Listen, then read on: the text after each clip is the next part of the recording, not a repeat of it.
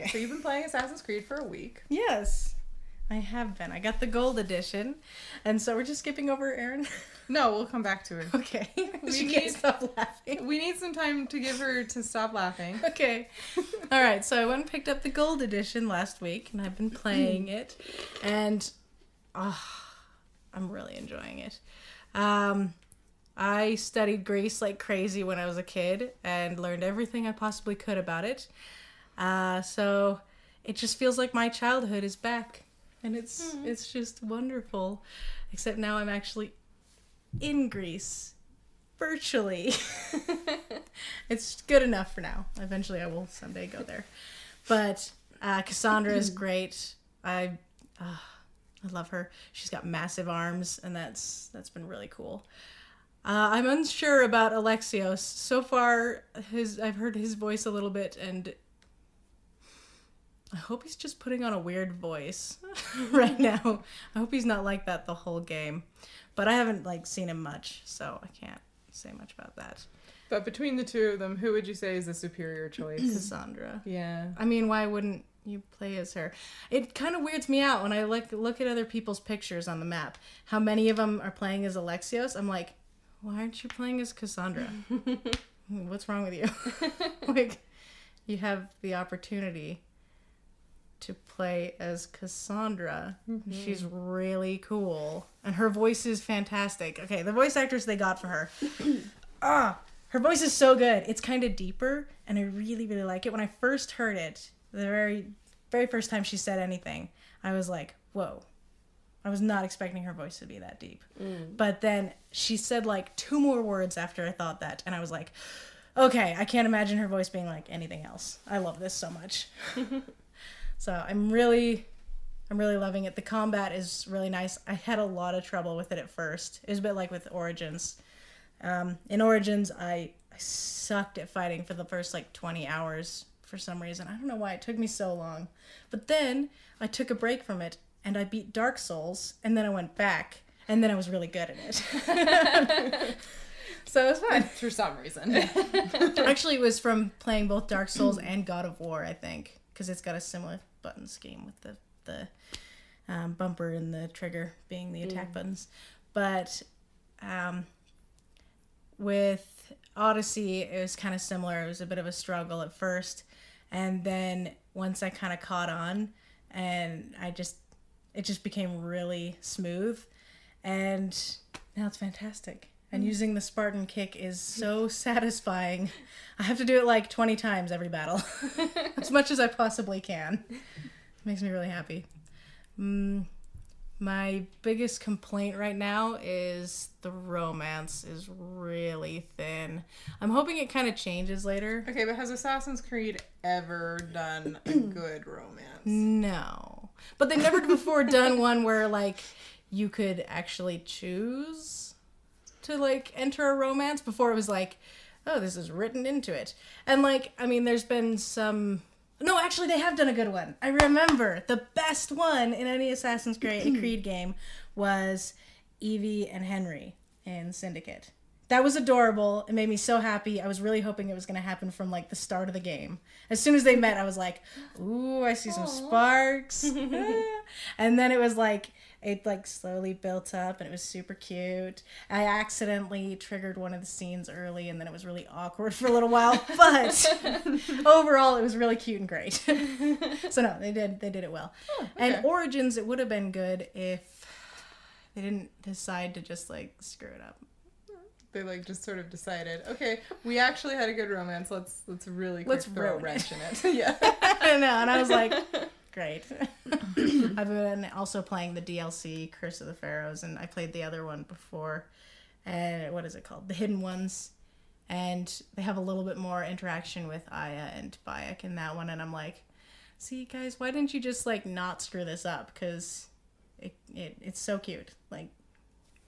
I don't know. But anyway, the romance in Odyssey, it just kind of feels like the romance in Saints Row 4, except it's not being satirical. So in Saints Row 4, you can romance anyone on your team, but you just basically walk up to them and go, want a boink? And they're like, yeah. And that's how it feels. Except they're like serious about it. They're like, oh yes, we shall boink and it shall be merry. And it's like, and then you never talk to him again. It's really awkward. I'm like, okay. So, maybe... Smooth talker. I know, seriously. It shall be merry. I mean, there's some that are thrown in there for laughs that are really just like, they're just there to be funny. Yeah. But then there's some where it feels like they meant it to be serious, and I'm like, it feels exactly the same as the funny ones. So I'm hoping that'll change. Maybe there'll be a romance thrown in later that actually has some meaning behind it. I wouldn't hold your breath. Yeah. Or maybe they'll put in a patch A romance patch. just so it doesn't suck so badly. They got so much backlash that they're like, we need a patch, guys. We need this DLC that's like basically a romance novel. I know. So there was a bit where you found a place where you were like, this is the cave of many lions. Like, and I thought back to Origins when you found that beautiful town that had been reclaimed by God's creatures. Was The that? kitties. And it was little stray kitties everywhere. There's like 30 kitties just Yeah. living in this little ghost town. And there's this It was kind of fantastic. cute thing where like can just kind of crouch down and like pet the kitties. Yeah, they'll all circle around him and like Aw. they'll rub his legs and they'll pet their head and stuff. And I took a picture with him and a bunch of the kitties. It was So fun. in Odyssey, when it said Cave of Many Lions, my first thought, I got super excited. I was like, you should go in there. It's probably a feral colony of cute little kitties, like in Origins. So I ran in there all excited and a lion attacked me. And then another lion and another one. It turns out that it just really meant lions. Yeah, and I was like, oh no. And thankfully I got off my horse to do that or else it would have been even worse. Phobos just gets killed in the first 2 seconds because I got the one that's good for traversal and not for fighting, so he dies as soon as he gets hit. And how are you doing in is it the mercenary rankings? Oh, I'm number 25 now. I'm the 25th mercenary in Greece out of 45. Yeah. It seems like the mercenaries are kind of interesting. Like they have their own personalities and stuff. Yeah. And you met the one Oh yeah. nice one. I think his name was Nicholas the Nice. And I like walked by and I was specifically searching him out because he was a rank above me and I was like, I'm gonna kill this guy and take his spot. And I walked by him and he goes, hello, mis tíos. And like he's all nice to me, which is weird because they're usually like, go away. Or they'll like swear at me or like, stuff like that, or tell me that I'm lucky there isn't a price on my head or they'd be after me. But this guy was just like, hello. And so I felt kind of bad, but I killed him anyway because I had to. And then I looked at his thing and it says that he was Nicholas the Nice because he was a nice guy and that he was mad at all the other guys who were getting all the girls. So he decided to go kill them all. And it says at the bottom of the thing, he decided to do this instead of working on making himself a more desirable person. And I was like, okay, I don't feel bad anymore. Like, oh, he's one of these guys. Yeah. Okay. All right. Friend zone one too many times. Hey, calm down. Maybe there's a reason. The mercenaries are fun though. They'll like chase you all over the place if you have a bounty. And they can kind of track you so they can like get into the like range of where you are. So I've been like hiding inside of wells before, like big holes in the ground, or like in a tree, like up somewhere high. I'm just like watching them. Like maybe they'll forget I'm here. It's pretty fun though. Awesome. Yeah. Let's circle back around to Aaron now. Okay. So Aaron. Well, so I talked about it a lot last week, but I just beat Spider-Man. Not only did you beat it, I platinumed it. Yeah. It's my first platinum. Yes, thank you. Yep, it was beautiful. Everything about it is perfect, and you feel like a graceful acrobat as you're swinging about and doing flips and fighting people, and it's lovely. I just love it. I love it so much. But we recently went to Lake Powell, and during some of our downtime, I had brought the Nintendo Switch, and I finally beat the story of Super Mario Odyssey. Nice. And that game is unlike any Mario game I've ever played. I've heard people say, well, I've had so much Mario in my life that I'm just kind of like, eh. But it's like a brand new experience, like no other game I've ever played before. Like, there's enough classic throwbacks in there that it's like fantastic and nostalgic, but there's so much freedom. Like, I pretty much went through the whole game with my mouth open, like, oh my gosh, I can do that? That's so cool! Like, every time I went to a new world, my mouth was just like, ah! Just popped open, and I was like, this is beautiful.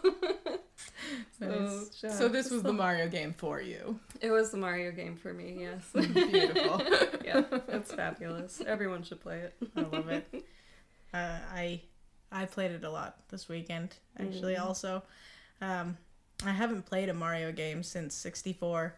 Oh, so wow. I was really hesitant to get it before it came out, but then I like saw pictures and video of it and stuff, and I was like, that reminds me of 64 so much. And I was like, okay, I'll go ahead and get it. And I was so happy that I did. Oh, yeah. It's so good. I can't even stress how amazing it is. Just all the things that just surprised me, but in a wonderful way. Like I was in a, I don't know, I can't talk right now. I don't know what I'm trying to say. Like I was a baby opening my eyes for the very first time. Aww. So like it's a new experience and it's a lot of fun, but it also has that sort of nostalgia of like being a Mario game in the first place. Yeah. Yeah. Yeah. It was a great blend. I think a lot of it was the new platform too. Yeah, that helps. Oh yeah. Like I've been playing Sonic on my Switch, and it's got a similar sort of thing where like it's an old game. It's one of the first games I ever played. Yeah. I think, but playing it again on like this new console, it just feels new again, and it's exciting all over again. I totally get that. Yeah. Yeah. You should probably get Odyssey. It's really fun. Yeah, Mario Odyssey. I'll think about And it. Assassin's Creed Odyssey. All the Odysseys. All Just the get 'em. Odysseys. I just And all the Origins. Assassin's Creed Origins and Dragon Age Origins. played Dragon Age Origins at least a little You bit. should play it again. Yeah. The Alistair Romancing Simulator. I was gonna do Actually, for that me, it's one, also the though. Leliana Romancing Simulator and Morrigan. Just not Zebron. Okay, don't tell without giving any spoilers away, just tell me which romancing option is the saddest. Like overall the saddest. It depends. Probably Morrigan's. Okay, I'll do that one then. I mean, there's certain things you can do to make Alistair's sadder. Way sadder, actually. There's some things you can do. Okay, just write down a list of But, choices like, without Morrigan's- spoilers, and I'll just go from there. Morgan's has like sort of some betrayal aspects, whereas Alistair's just has like openly weeping See, aspects. I'm not as much. Betrayal doesn't really do it for me as much as just like circumstances want to completely screw us over in particular. You know, like one of my favorite OTPs of all time is Guts and Casca, where it's like they got this one happy afternoon together, and then it was just like, and now you suffer forever. Then you'd want to go with Alistair. And you'd probably want to play as like an elf or a dwarf or a mage, and then make him king, and then take him along in the last battle. Okay. My game that I played this week was Hellblade: Senua's Sacrifice. I have really been looking forward to playing this game for a while. I didn't know a lot about it besides that you play as this girl, Senua, who is schizophrenic, and she's hearing these voices, and that the voices were presented in a very, I'm going to say, responsible way. That was what I'd heard, at least. I actually have kind of avoided looking at reviews or any sort of critical analysis of it or anything, because I think I want to like write my own and kind of do my own research and my own thoughts on it. And now that I finished it, and I also platinumed it, which is really easy to do. There's actually only like one achievement that you have to go out of your way to like fulfill. The rest of it just happens when you finish the game. I haven't gotten it because I missed one of the lore stones. Anyway, I didn't miss one of the lore stones. I got all of them. But for me, it was a really, really good experience. And it was a good experience in that, like, I did weep openly a lot, especially right at the end. And I don't have, well, okay, I have a history of struggling with my own mental health.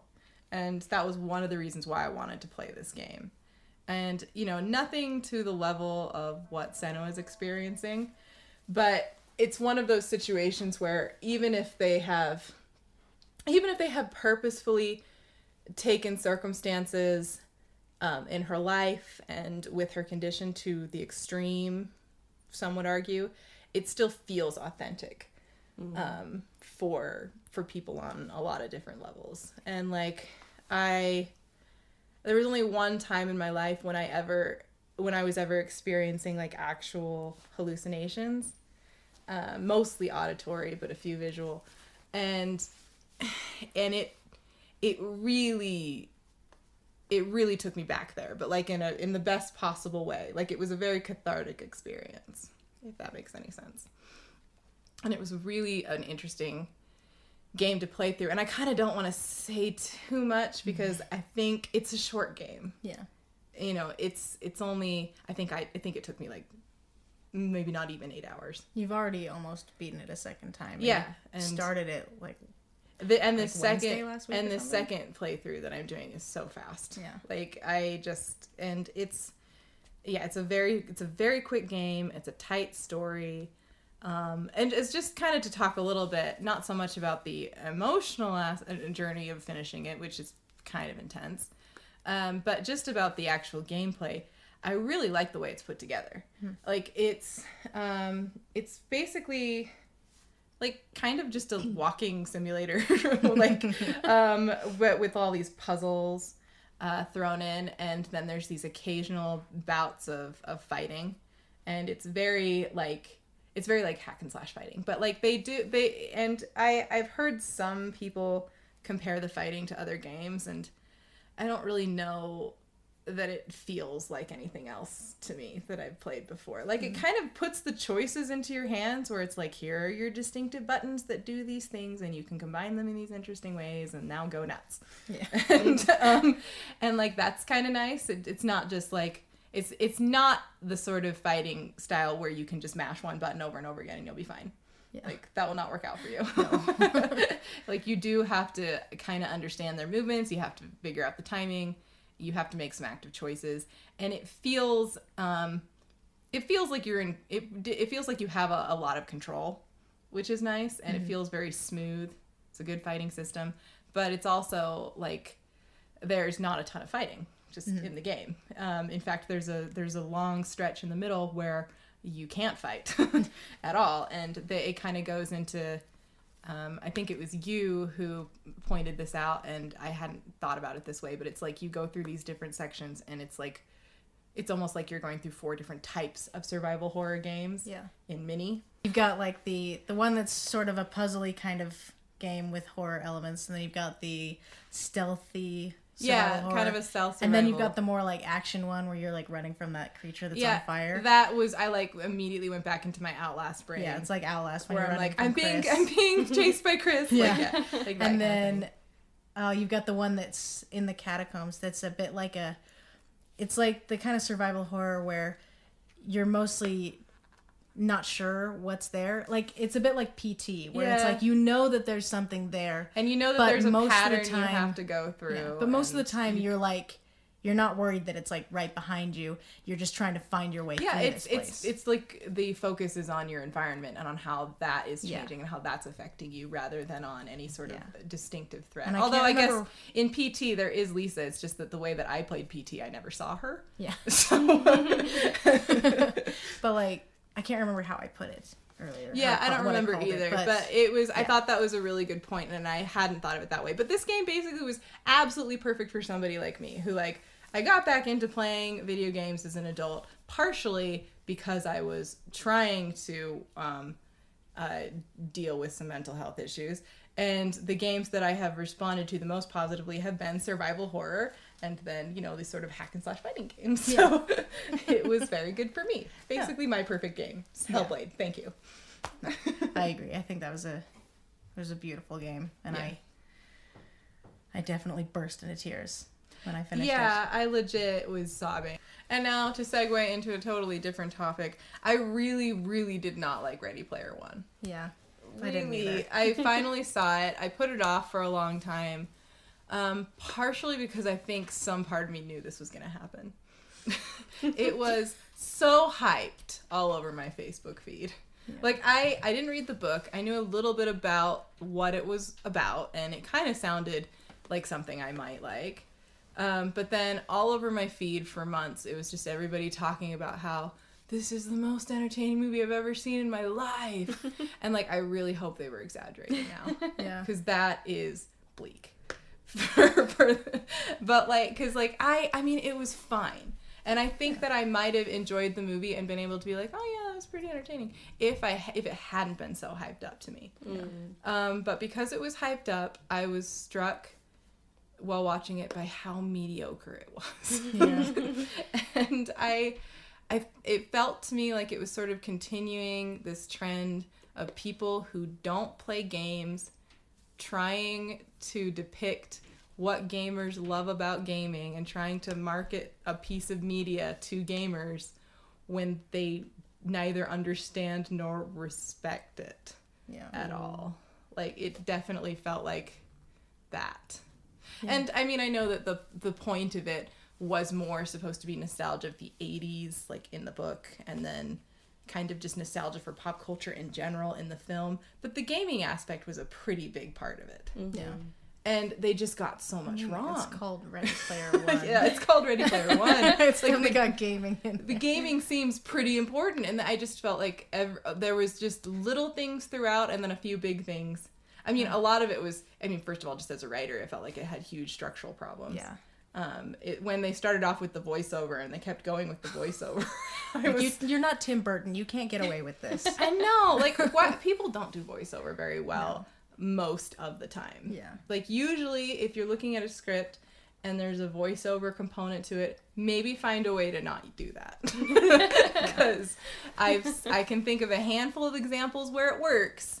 And then the rest don't. Like Tim Burton uses voiceover well. Like in Nightmare Before Christmas, it feels like you're being told a bedtime story, and it's sort of sweet. And in Big Eyes, it feels really good too. It's like in Big Eyes, I don't know what it's like a good framing for the thing. It's because it doesn't give you too much information. It just like gives you some information that you could kind of take or leave to still understand the rest of the story. Exactly, and especially since the information presented kind of feels a little bit unreliable narratory. Yeah. Especially since they introduce the character who's actually doing the voiceover, and you find out that his connection to the story is actually kind of loose. Yeah. And so, and he's kind of funny, and yeah, I don't know. I felt like Tim Burton actually does voiceover pretty good, but there's plenty of other examples of where it really, really doesn't work, and I would say Ready Player One is probably the best example of what I personally hate about voiceover, where it's just a lazy way to not like let the narrative tell you what's going on in the story, where they're just going to have a person actually physically talk at you and be like, here's all this information that we couldn't bother working into a scene. And I don't know. I also felt like the references were really poorly done. Like they were referencing a lot of stuff that I love, but they weren't doing anything with it. Yeah. Like, I felt like the thing that bothered me the most about the way they would reference characters and stuff is that they showed a lot of people that had avatars that were famous video game characters. But nobody they does didn't that. They didn't seem to get that when you use like a famous character as your avatar in a game, you're still gonna change it. As long, like, if you can change it in any way, you're going to. Like, you played Batman Arkham City as like the Batman Beyond Batman for like a long time instead of like the regular Batman. Yeah. And like they had a ton of Master Chiefs in one scene, and they were all like the In the army green armor. Yeah. And I'm like, okay, even Halo lets you change the color of your armor. Like, why wouldn't you have a bunch of people in like pink or yellow or blue and like with different symbols and stuff on them? Like, people are gonna customize their avatars even if they're playing as a famous character. Yeah. And that really bothered me. I don't want to go off on it for too much because I actually think I could literally spend a few hours just picking out every little thing about the movie I didn't like. Like, oh my gosh, The Shining. Wait, okay. That was offensive. Like, it made me so mad. I was like, Spielberg, aren't you and Kubrick friends? Like, this is rude. But like, there was just some really, really poor, sad moments, and I don't know. I remember joking beforehand. I was like, okay, if I was gonna make a movie like Ready Player One, and I was gonna throw in some gaming references, I would have a scene where like they're at the club, because you know there's a club scene. They showed it in the trailer. It was pretty dumb. But like I still don't know what the purpose of that was. To have a club scene, I think. Okay. But like if it was me, I would have definitely had a moment where like in the background you see Bayonetta hanging out at the bar, being Bayonetta, and then Geralt sidles up to her and orders a drink for her. Yeah. Like, you've gotta have a moment like that, because it's like one of those things where you would just sort of, just like a nod to fans, where it's like, not only do we know what we're referencing, but we get what's funny about the fact about some of these crossovers and why they really would or would not work. Yeah. And like, I don't know, there was so many opportunities where they could have done something like that. And instead their idea of a clever reference was, oh look, it's the giant from the Iron Giant. And then a bunch of people in the audience go, I know what that is. And like, that's their idea of entertainment. It's like, if I want to read a list of stuff I like I actually can just go to the TV tropes page. I do that sometimes. Yeah. It's fine. Yeah. But Reference vomit. yeah. So Reference vomit. reference vomit, exactly. And like, I don't need that. And okay, my favorite thing about Ready Player One though was Jenny Nicholson's video that she did that was Ready Player One for girls. That so was funny. Actually amazing. I will probably never watch Ready Player One again, but I will watch her video like again tonight, maybe. and many times, because If she made a movie out of her list, I would probably watch that. I'd probably watch that too. Like, even just in her short little list that she did, I felt like she packed in more sort of legitimate fan service than this movie managed. There were so many was things such she lazy mentioned in fan that service. list. I didn't know what they were. I know, it's because, 80s. the 80s and I know. you It was just. I don't know. She talks a lot about My Little Ponies, and I just don't know anything about those. yeah, you were kind of more of a Tonka truck girl. Yeah, I was like Transformers all the way, and freaking You had the most Dexter's impressive Lab, Hot Wheels selection. Hot Wheels. Yeah, Yeah, it was really good. there's still somewhere. Good things in its favor. Oh, The soundtrack was fantastic. Yeah, the soundtrack was good. Because it was just 80s music. And Sound- Artemis she was okay. I think it was And Age was pretty cool. I think And it was Dido and Show. fun to watch once. Like, Yeah. it's Yeah. a good once through, and then it's like, well, that was interesting and kind of cool. I'll Yeah. say I'm glad I saw it. Yeah. I'm not totally sure why. Maybe because I enjoyed picking it apart so much. And maybe because I do feel like it kind of, in a way, sort of captures what a lot of pop culture is about right now. Even with the way that it's sort of lazily pandering. But I am happy I saw it. Yeah. And it did. I had a couple of moments where I laughed. I can't remember them right now. Oh, that's right. I remember the part that I liked the most was actually right at the very end. There was this moment where I saw a glimmer where I was like, I know what I wanted this movie to be like. Yeah. And that was when he has his little final, I can't remember anybody's name. Wade and the dead developer. They have like this final moment in his recreated bedroom with him as a child just playing video games.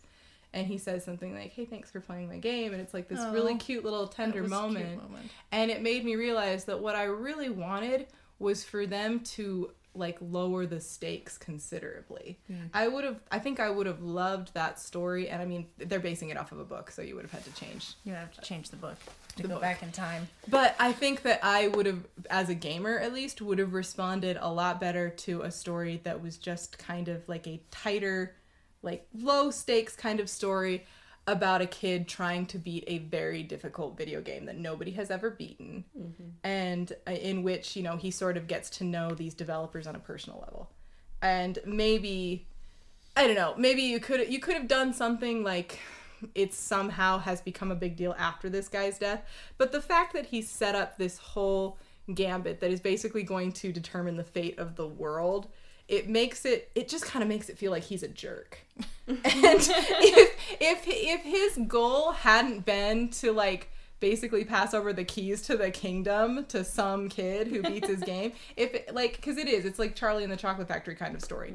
But if it hadn't been that, if it had just been, you know, about the sort of personal journey that you go on when you're completing a game, and how you and the developer, or you and the creator of this game, sort of communicate with each other and get to know each other, I feel like that probably would have been way more effective for me.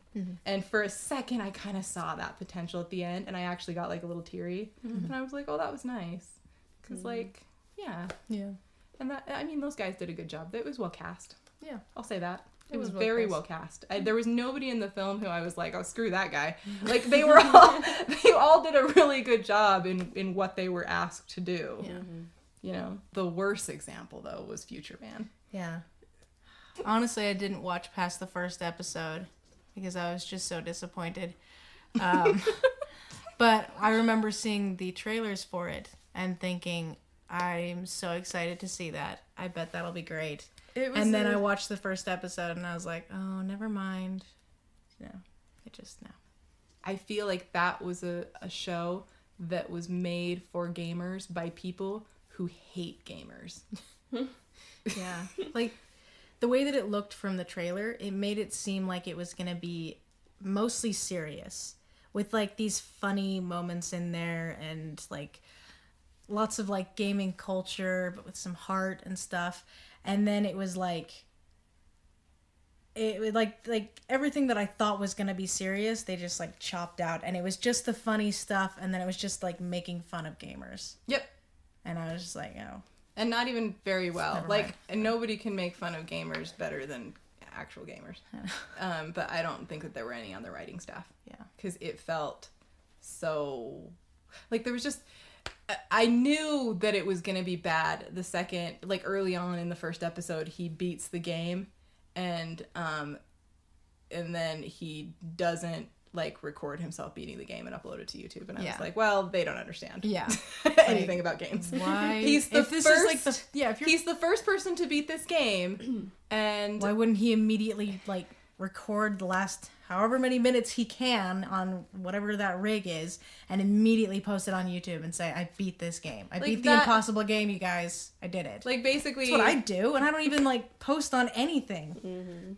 that's the thing, is that they were kind of portraying gaming as being something really sort of solitary and sad. No, this is a community thing. This game is famous for nobody having beaten it. If you are the first person to beat it, you're gonna celebrate with other gamers. You're not just going to like be sad and alone in your room. And then when things start to get weird, he also, I don't know if maybe they were just trying to say that this guy's an idiot or whatever, but like the thing is that so much work goes into these games, and people who love them, like, we know what companies have made them, we know who was on the development team, like there were places he could go for answers, and like that never came up.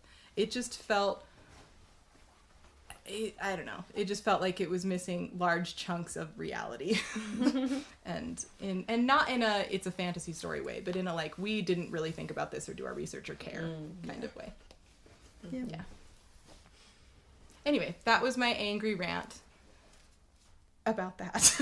And now let's get to the adaptation stuff. So the reason that we're talking about this is because, well, kind of it's just a big time for adaptations, but this week the big thing was Brandon Sanderson talking about how he would love to give Mistborn to CD Projekt Red. Oh, he's so good. They Um, would do so well. I actually got kind of excited about that because the thing I remember about Mistborn is just the way that the different allomancy powers work.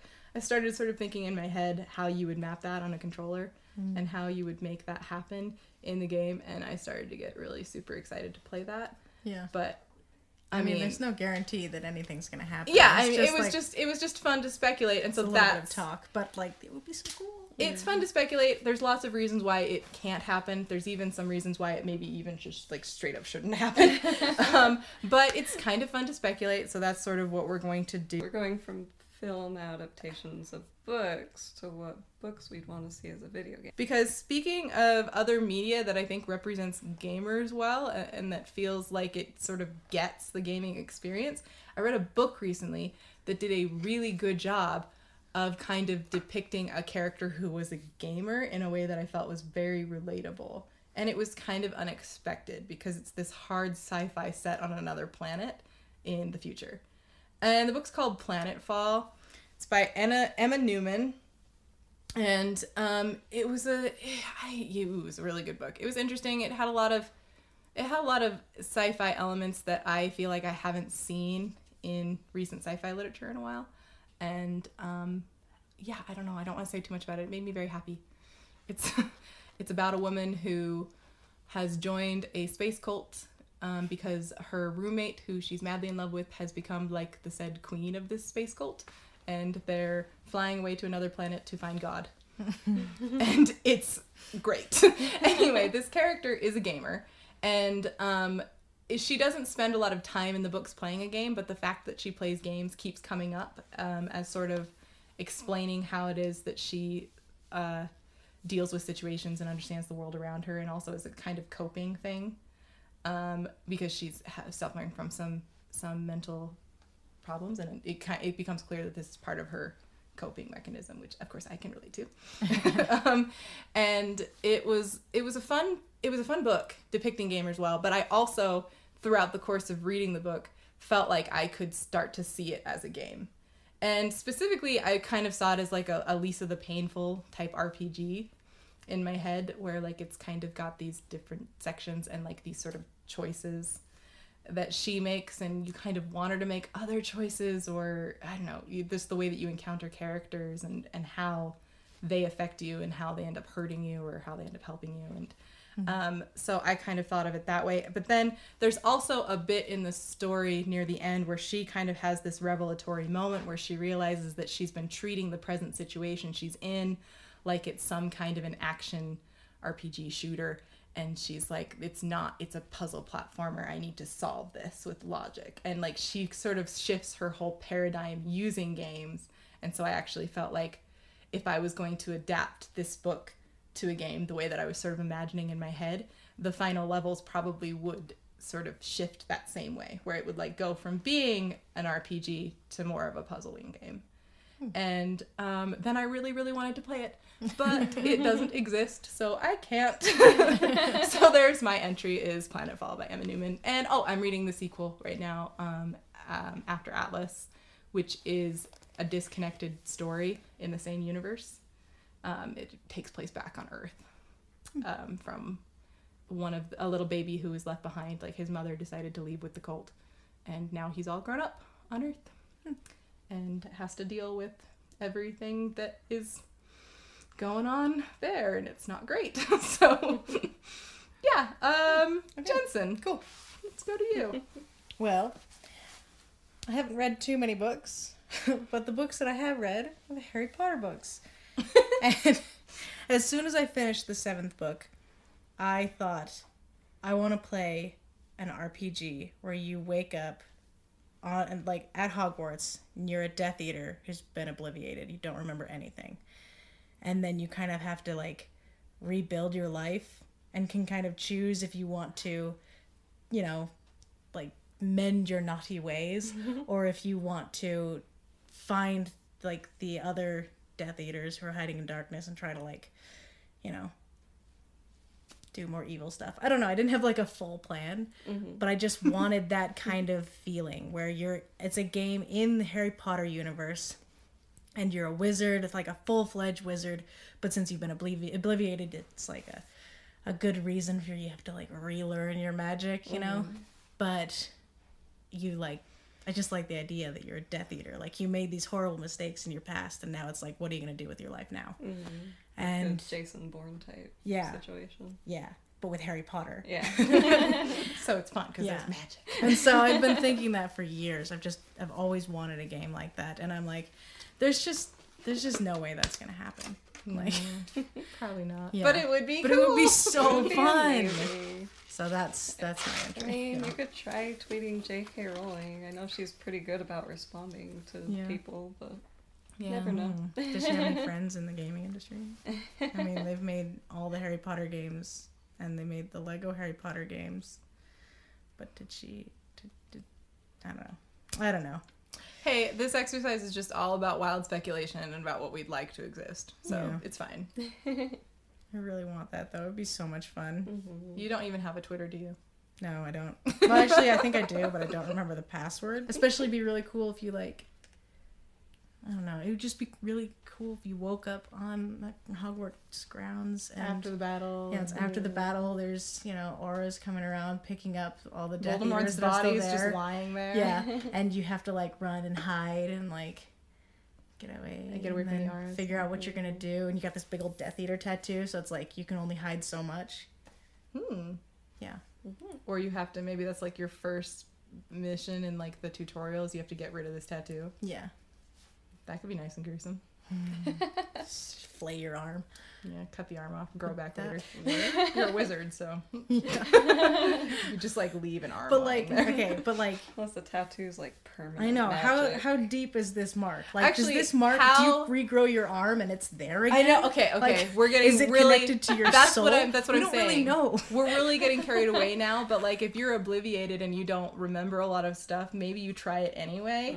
And so like, you chop off your arm and it works for a little while as long as the arm's not there. But as soon as you grow it back, the death mark is back, and then suddenly you've got them coming down on you again. But like, see, J.K. Rowling would have to be involved in it because we have no idea if that's what happened. Maybe it really is just like do a you tattoo really- that moves. Jensen, have you been paying attention to the Harry Potter fandom landscape now? Does anybody really think J.K. Rowling is keeping track of this stuff anymore? She might have an idea I about don't it. think she is. I don't think there's She any might. consistency. I think it's all just it's surrealism now. Nagini is some girl.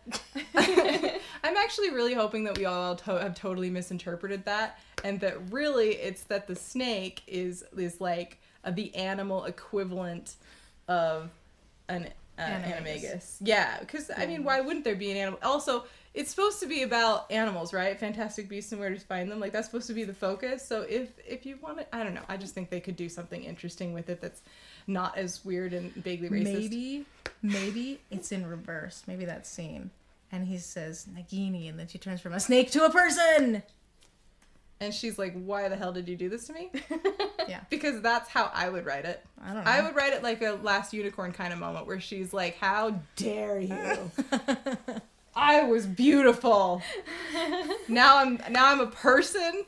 Well, okay, she's still beautiful, but now she's a beautiful person. But of course, that's the same thing as in The Last Unicorn, where she's like pissed because she didn't want to be human. Okay, my. this is a lot of stuff that's not video Yeah, game. you're probably just gonna cut it Although all I out. was gonna say a Last Unicorn video game would be pretty cool. That would be pretty cool. As long as Yeah. it doesn't have the songs or the tree. Okay, and Erin has some contributions. Yes. Okay, so my first entry is a series called The Ursule Prophecies, and it's seriously one of the most amazing series I've ever read. I'm on the last book now, and it's fabulous. It's like Lord of the Rings meets Avatar: The Last Airbender. Like, it's so good, you guys. It's No, so, like so that is good. actually the best way to describe Yeah, it. yeah. That's like Because- blowing my mind. Because so you have these people with powers, they're called Dymas, and they can control, like, all of the elements, but on top of that they also have flesh and spirit. So for like healing or destroying. Yeah. You know, kind of gets a little gruesome. Nice.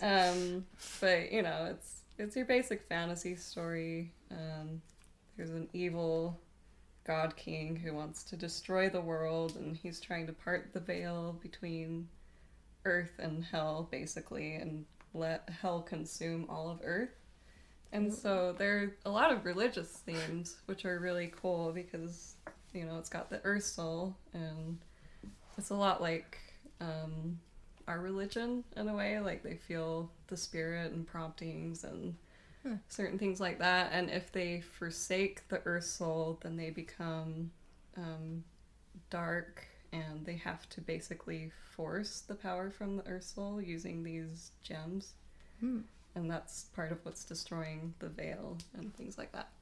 Anyway, I think that would be an amazing video game. Sounds cool. But they're also awesome characters like Seth. He's like a blade master, and he's like the coolest character ever. Like, so cool. And so I think that would So there's a lot of potential for good NPCs. Yeah, yeah. Or even like switching points of view around. Like, he does that in the book quite a bit. And so that could be really cool. Yeah, when I saw that you had put this down, like, I immediately started thinking kind of similar to Mistborn about how you could utilize the different powers within the game. And I think that would probably on its own be just like endless hours of fun. Yeah, it would. Yeah. It really would. I like the idea of shifting between NPCs too. If you did it a bit like Grand Theft Auto, where it's like you can like change at any time and like in the middle of a battle too, that could be fun. You could like strategize and stuff with them. Like, that could be cool. Yeah, I actually think that this is another one that would probably lend itself well to like kind of those larger scale strategy missions.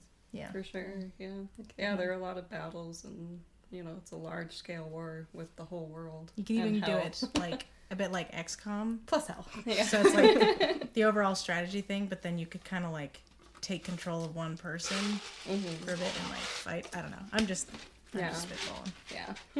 Like, I loved in Batman when I could play as Catwoman. Like, that was one of my favorite parts ever. Yeah.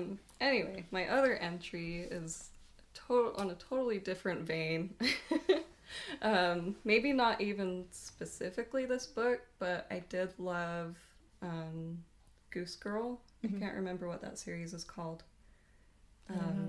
I have had it on my to-read list for years, and my writing group is furious with me for not having read it. Aside from that, I don't know a ton, except that one of the reasons they keep recommending it to me is apparently I wrote some stuff that reminded them of it. Yeah. Yeah. I can see that probably. But anyway, it's about this girl. I don't remember everything, so I apologize. This might be a little vague. But she can basically speak to birds, but she also knows the language of the wind. So there are like different people throughout this world that know, I don't know, I think they call them speak. Like, there's one who knows fire speak and tree speak, and there are some who know like human speak, which is like the most dangerous one because they can pretty much convince anyone to do anything they want. It's like the dude in the purple suit from Jessica Jones. Did you even watch that? No, but I've heard of him because he's David Tennant. Okay, yeah, I guess it's kind of like that. But... I don't know. I know he can tell people to do something and they have to do it. Yeah. But anyway, her parents, like I said, she's a princess, and her parents force her to travel to this other kingdom to marry this prince and, you know, join their kingdoms, that whole spiel.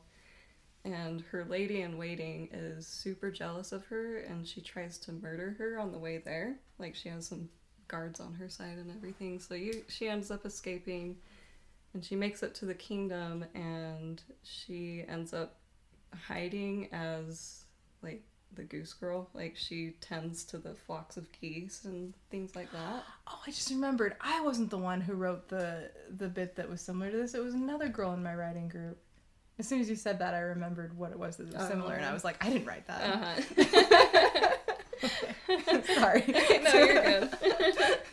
But I think it'd just be a fun one because there's, there's action and adventure, but it's also really cute and heartwarming and Well, and it's got the tighter narrative, which I like. Yeah, I like narrative-driven games a lot. Like, they're really fun. I'm picturing it as like a little like indie game kind of a feeling, like Two Brothers. Yeah. Is that what it's called? Yes. Yes. I haven't played that one. It's quite fun. Each joystick controls a different brother, and you have to solve puzzles with the two of them. It's quite fun. But yeah, I picture it as like a game kind of like that, with that kind of an art style, and kind of cute. And with puzzles and things. Very sort of character narrative driven. Yeah.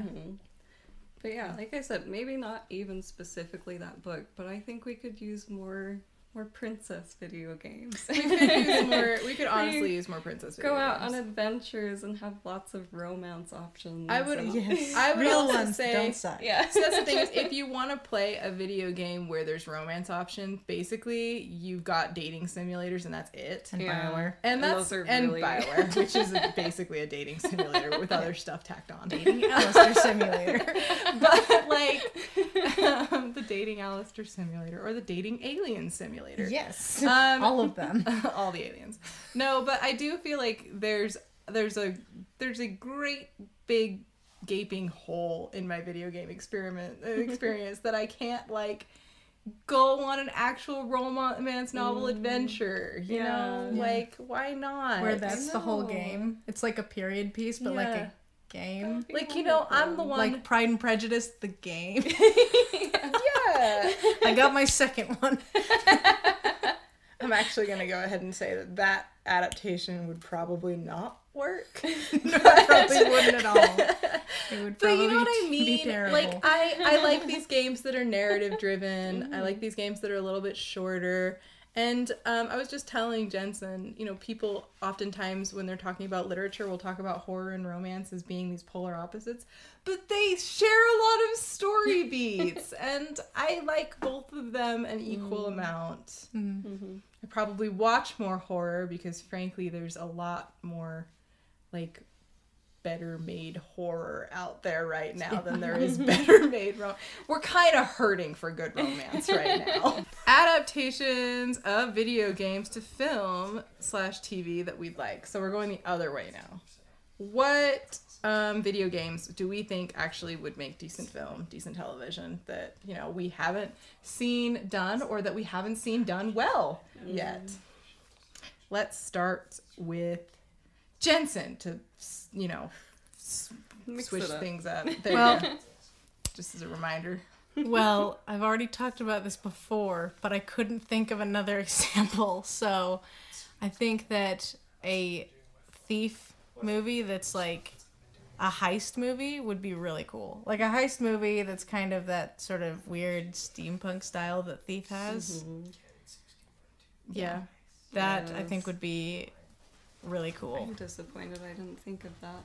I know. A steampunky heist film. I've been Maybe wanting that'd a Thief movie, like actually based on Thief. Yeah. I've been wanting that forever. Yeah, it would just be a heist movie, but set in a sort of steampunk medieval age, and then you'd have Garrett as the main character, and that's really all you'd have to do, and then it would be a really great adaptation. As long as someone whoever directs it isn't an idiot, I think then that it could be good. I think that this, more than maybe some of the other projects that we've got listed here, is one where it would be very important not to stay too close to the games and to like really kind of just have fun with that character and that setting and create a story that would work for the film. Yeah. And not really worry about, we need to make sure we captured this moment from the game in film. Like All that's you do is you make sure Garrett doesn't kill people, and you've pretty much followed the game. like that's Yeah, a mistake they make more in anime than anything else, I think, where they really get focused on let's show as many cool moments that we know the fans love as possible, where it's like, no, that's not what we All wanted. I need to we do just is wanted show like a good story. Garrett like sneaking into places and stealing things and not killing anyone, and the fans will be like, "Woo! You stuck so close to it." Also, come up with original cool content. Yeah, Well, also and probably have a he's- creepy level. He's such a good anti-hero because he's obviously pretty selfish. He steals for a living, But he's always thrust into these situations where basically he has to save the city over and over again. Yeah. So he's a selfish man who's constantly put into situations where he needs to be selfless and be self-sacrificing, and he steps up when it really matters. Yeah. But then he's like, okay, but I'm gonna go back to stealing. Yeah. A bit like Catwoman that way. Yeah. I'm starting to see a pattern in the characters you identify with, Erin. No, that's okay.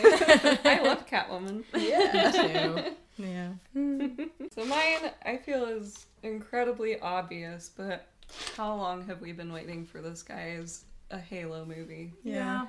Like, they've done short films and anime, and I feel like they've done a good job, but it's just not enough for me. Yeah. And Peter Jackson was set to make these Halo movies, and I was like, holy crap, that's gonna be amazing. But then I think he got sidetracked by The Hobbit. Thank you. I feel like we were talking about this movie forever ago.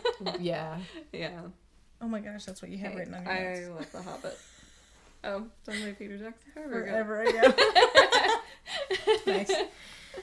But yeah, I mean, I'm not as into first-person shooters as I was back in the day. Probably just because the older you get, the more you suck at them.